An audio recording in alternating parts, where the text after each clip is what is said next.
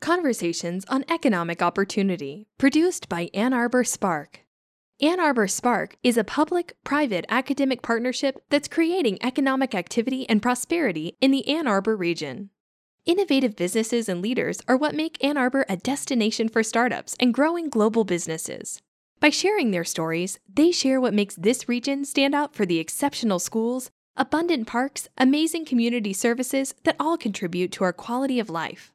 Conversations on Economic Opportunity are a way to spotlight those who are helping this region thrive. Well, joining me today on our podcast is Catalina Cayu-Rahlong, who was a recent winner of our People's Choice and IT sector competition that we had as a part of A2 Tech 360. So we're glad to have her on today, and she's going to tell us a little bit about how she is progressing, how she came to work with us, and we think it'll be a really interesting discussion. So anyway, Catalina, how did you first come to Ann Arbor Spark, and how has being a client of ours, of our entrepreneurial services team, helped your business?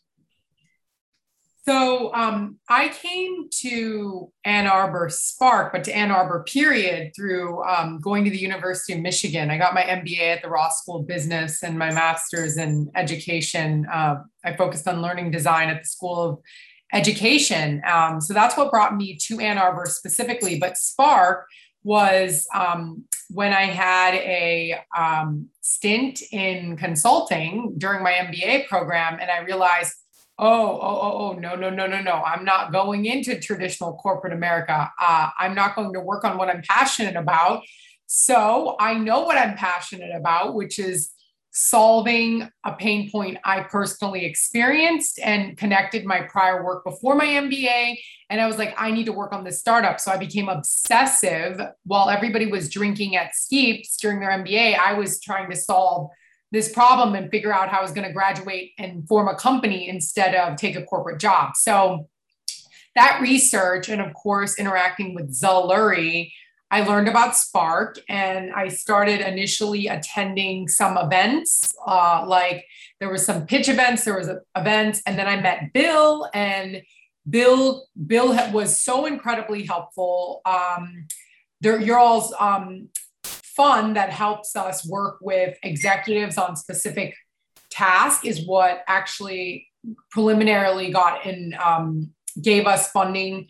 And that's how I met my co-founder. He left StockX, the Detroit-based unicorn, and is actually now my co-founder because of the funding Spark provided for us to work on a project together.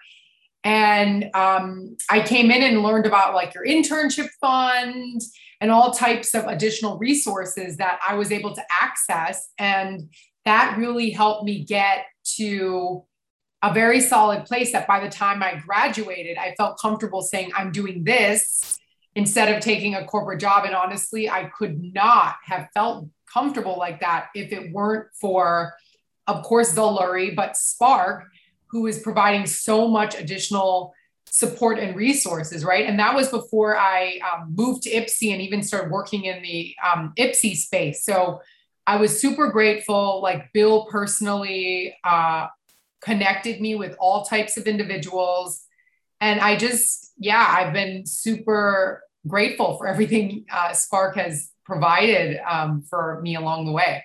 Yeah, so for everybody on the podcast, the Bill that Catalina is mentioning is Bill Mayer, who's the head of our entrepreneurial services team at Spark. And I guess what's interesting about what you just shared is that was the whole idea. I mean, we've been around now 18 years, but it was the whole idea at the beginning, which was there are young people like yourself who are coming to the University of Michigan.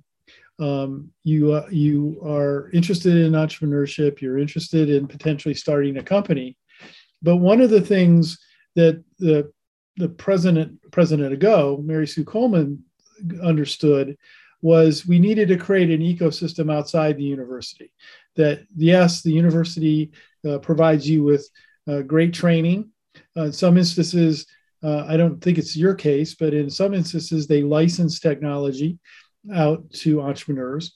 But once that happens, once you get that work at Zell Lurie in at Ross and maybe get some technology license to you, how do you get the help you need to really form a company and to get it off the ground? And so that was the whole idea. It was interesting that you tell that story, because that's the whole idea. That's you've described our mission and what we were trying to accomplish over the many years, and have had a lot of success with that.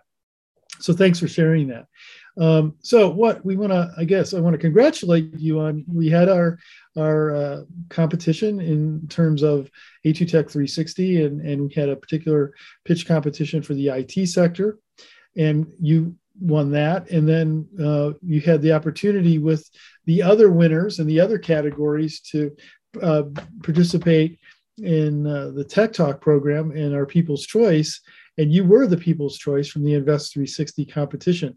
So that means that Spark not only is helping you the way you've described, but we're making a $100,000 investment to help grow your company, LoanSense. So how do you plan to use those resources? Yeah. So first and foremost, it came at a very amazing time, because within winning that competition, I got $1 million lead investor term sheet, and I'm closing my $2 million seed round. Looks like we're over subscribing and to this round, which I'm super excited about. And honestly, the majority of my investment is coming outside of the state of Michigan. And I say this because all those resources that we're raising right now is 100% going to be used towards improving our product development to scale. And of course, signing up more enterprise lenders on our platform, as well as larger integration partners. So I'm not at liberty to say on this podcast who some of these bigger companies are, but our ideas that we're going, 2022 is LoanSense's year in terms of our ability to scale. And so we're going to use all those resources, including Spark's $100,000, to really reach scale with our product and our sales capabilities. And we're super excited because 2022, we're a digital student loan advisor that reduces student loan payments, improves debt to income, and increases affordability for a home by about $98,000. And we're plugging straight into the lender technology that will basically, LoanSense envisions a world where we don't tell buyers, especially my generation, those in their 30s who hold the majority of student loan debt, we're not telling people yes or no, because that's how lending works. We tell people yes or yes when, and we give every single person a plan and hope and treat them like an individual instead of a sales pipeline and a garbage funnel. That's literally how we're treating people today. And I think that's wrong, because telling someone you can't afford a home or you can't afford enough with this housing market is crushing and demoralizing. And there needs to be an alternative. We have so much data. We have self-driving cars, self-driving everything you see in the streets of Ann Arbor. Why can't we tell people what the action they need to be taking to actually get qualified for building wealth? It's wrong that people come out of a university, get this student loan debt burden, and then they don't understand the implications. And later they're told a few years later, oh, you can't buy a house, you can't do all these things. And I think that's wrong. And so we're out to change that. We're out to change how underwriting works for our generation, period. We're starting with student loan debt and mortgage, but we're going to expand. And so really long answer to your very short question is you're going to help us fulfill our mission to reach 25% more of people are the purchaser market and help them close. And we have to do that through scaling our product and growing our sales team. So your $100,000 is contributing to our $2 million round to do exactly that.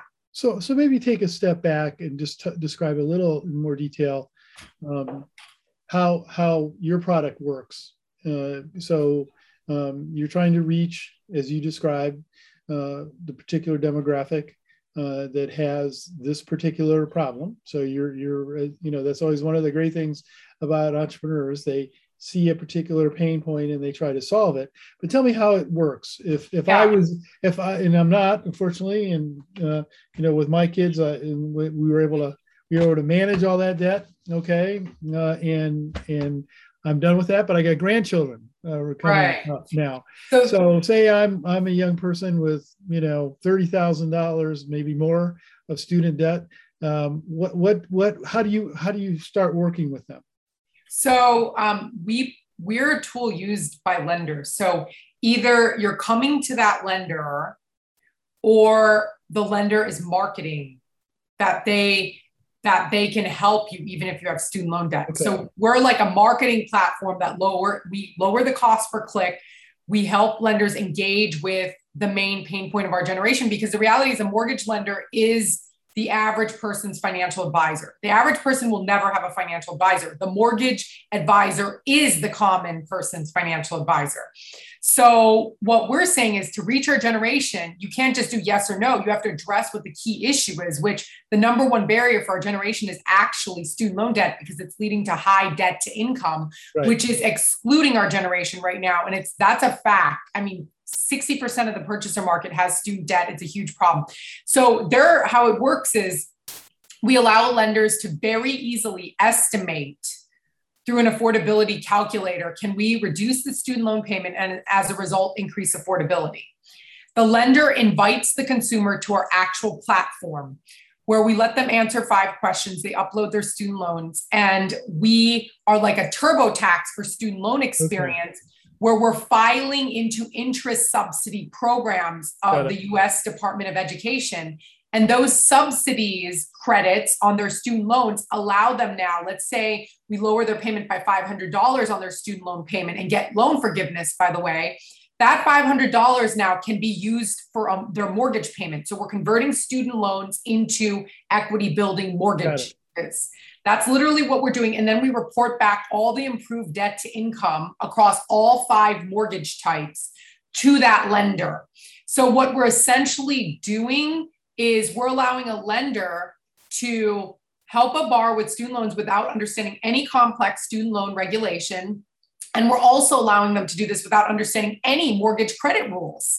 So we're literally scaling and automating the way lenders can reach and solve the student loan problem before they just deny them for no good reason, when we could have done something had that loan officer just known what the options were. Does that make sense? Yeah, it makes sense. And you're giving the client a plan of how to proceed. And you're right. The notion that you would have the garden variety mortgage loan officer being conversant in what to do, or even being, even being interested in doing that. I think it's great. It sounds like you're really going to be able to make a difference. And I think you've covered this, but are there other challenges that you see with the student loan industry that you're working on, or is the main one just the lack of knowledge about how to potentially, what you're describing really is a restructuring of your student loan debt to allow you to qualify for mortgage lending? I mean, obviously, like a huge issue is, and this, by the way, I came to this industry because I was denied my first mortgage and my loan officer knew nothing about federal student loans. And that was my main barrier. I mean, I was a gig worker at the time. This was 2015. Mm-hmm. It was a few years after my undergrad degree, but I had stellar credit. I had over an 800 credit score. I had decent income. I mean, I wasn't a high earner, but I was a moderate income American. And the house I was trying to buy wasn't too much. And I didn't understand why I was being rejected. Mm-hmm. And, I basically started researching the rules myself, and I literally spent a decade prior to my MBA helping with college access, higher education finance. And it was baffling to me that like financial aid officers at a school can't explain what's going to happen after you graduate. That to me was baffling. So it's like, we're doing this to people and we're giving them no understanding or education on what's going to happen. Financial aid officers don't even know how to explain the federal student loan program, payback, not borrowing, but payback. So what we're doing right now is we're setting up all these people with all these loans because the university cares about enrollment. They don't care about how you're going to, I shouldn't say they don't care about how you're going to pay. afterwards. But their position is they want to get you enrolled. They don't want to scare you about the monthly payment post-graduation, right? So they're not focused on that pain point. So actually, when I started working with Ivan and what Spark helped me do, and Bill interviewed my CTO, by the way, before my first project with him when he was working at StockX, was we built the preliminary software on borrower education. So they understood if I take out this amount and at the projected rate of my 4 years of undergrad or my X amount of grad school, my payment will be Y, and I have to earn this much in order to make this payment. Like, we built that. That was our first iteration of software. And we tried to sell it into the universities. That was our first iteration. And the universities are like, no, basically, this will hurt our enrollment. It's the same thing that happened with the College Board when they tried to roll out the net price calculator. There was a huge amount of pushback by universities because it's sad, but there's free money to support the business of education, right? And so they want students to get access to that money and really kind of blindly. It's really, really sad. And those that have educated families who have saved and who can talk their children through these options are more prepared than if you're first generation student. It's like, who's going to talk you through those options? Nobody, right?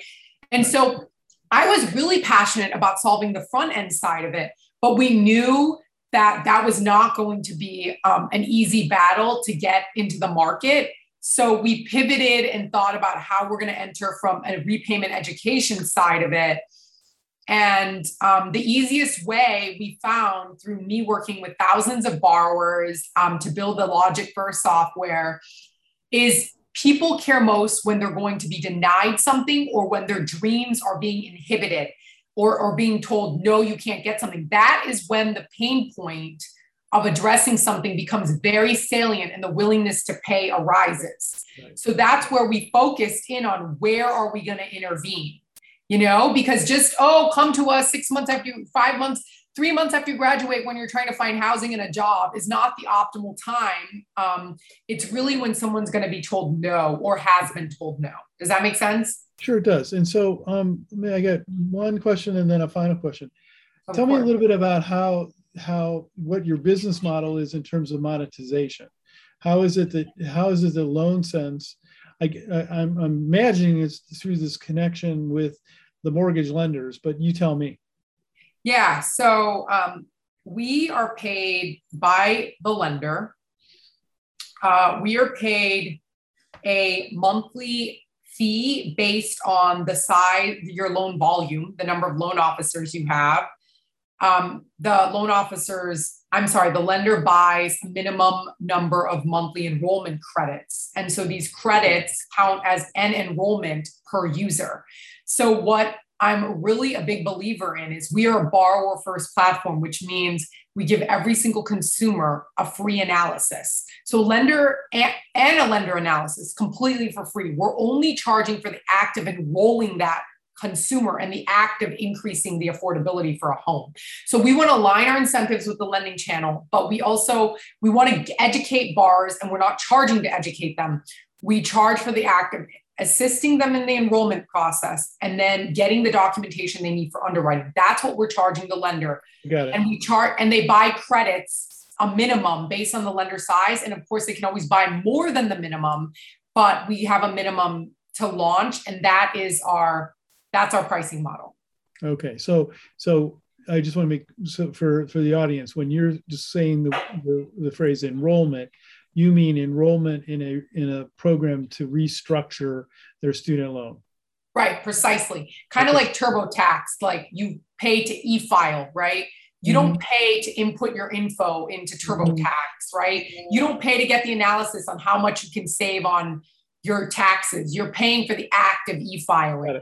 Like that's the same concept as Loan Sense. We'll give you a free estimate. We will give you free education. We'll give you free tool tips, free help, but you're paying for that act of the final act of the enrollment and then getting back the improved debt to income data for the underwriting process. So we had a question prepared, but part of always one of these conversations is hearing some things that you say and maybe framing it a little differently. So what I found interesting about your history was you had a taste of corporate America and decided you didn't want to do that, that you wanted to be an entrepreneur. And so the question that we had prepared was, well, what piece of advice would you offer an entrepreneur who's just starting out? I guess what's interesting about your story is maybe part of the advice is make sure, that you know what you want to do before you do it, I guess. And that would be great if we all could do that. But what I meant by that was, many people think they might want to be an entrepreneur, and then they really find out, no, I probably want to work for an entrepreneur. I don't want to, because it's a different mindset, right? And you had sort of the reverse of that. You had, I'm doing these internships, and I know what you're talking about at Ross, because we have taken interns into Spark from time to time. So it is an exploration of options, right? And I just find it really interesting that you did that and came away with not for me. So talk a little bit more about that. Okay, so the number one thing I have for anyone thinking about, do I want to be a founder or not, specifically founder, because I think being a founder of a tech company may be different than starting a small business or something. Yes. But I want to talk about being a founder of a tech company specifically. For me, it's really vital to understand your personality type. Are you okay with completely unstructured, the problem you want to solve has no concrete solution, and there might be competitors who are doing it, but I bet you could do it way better somehow. So how creatively are you a thinker? How comfortable are you with a completely unstructured set of problems and nobody to tell you how to do anything? And how comfortable are you wearing multiple hats and navigating complete uncertainty and having resiliency and being told no 1,001 times and still coming back? Like, you got to have those character traits. And if you don't have that and you need like a procedure, a protocol, and acts to follow, then being a founder is probably not the best place for you. I think really dwelling into what challenges you've had in your past life and thinking about how to build more, like in academics, right?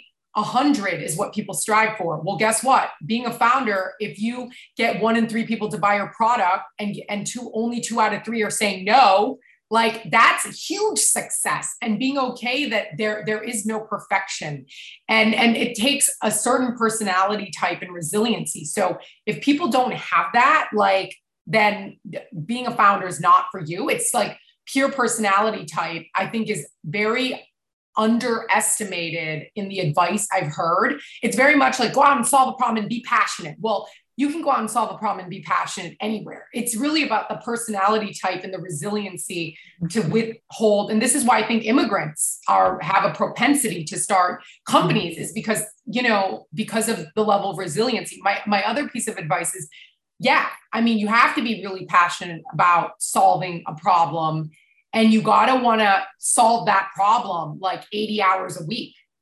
If you don't have a passion to solve a problem, and you would get tired of spending 8 hours, then probably trying to solve that problem for 80 hours a week for years on end is not a good solution. But I would always recommend people go work with a company or go get experience with a company and see if it's something you want to do before perhaps diving in yourself, or do it as a side gig or something while you keep your full-time job, because it's a precarious and an uncertain ride, and it's full of emotions every single day, good and bad. The highs are really highs and the lows are really crappy. So you got to be okay with that.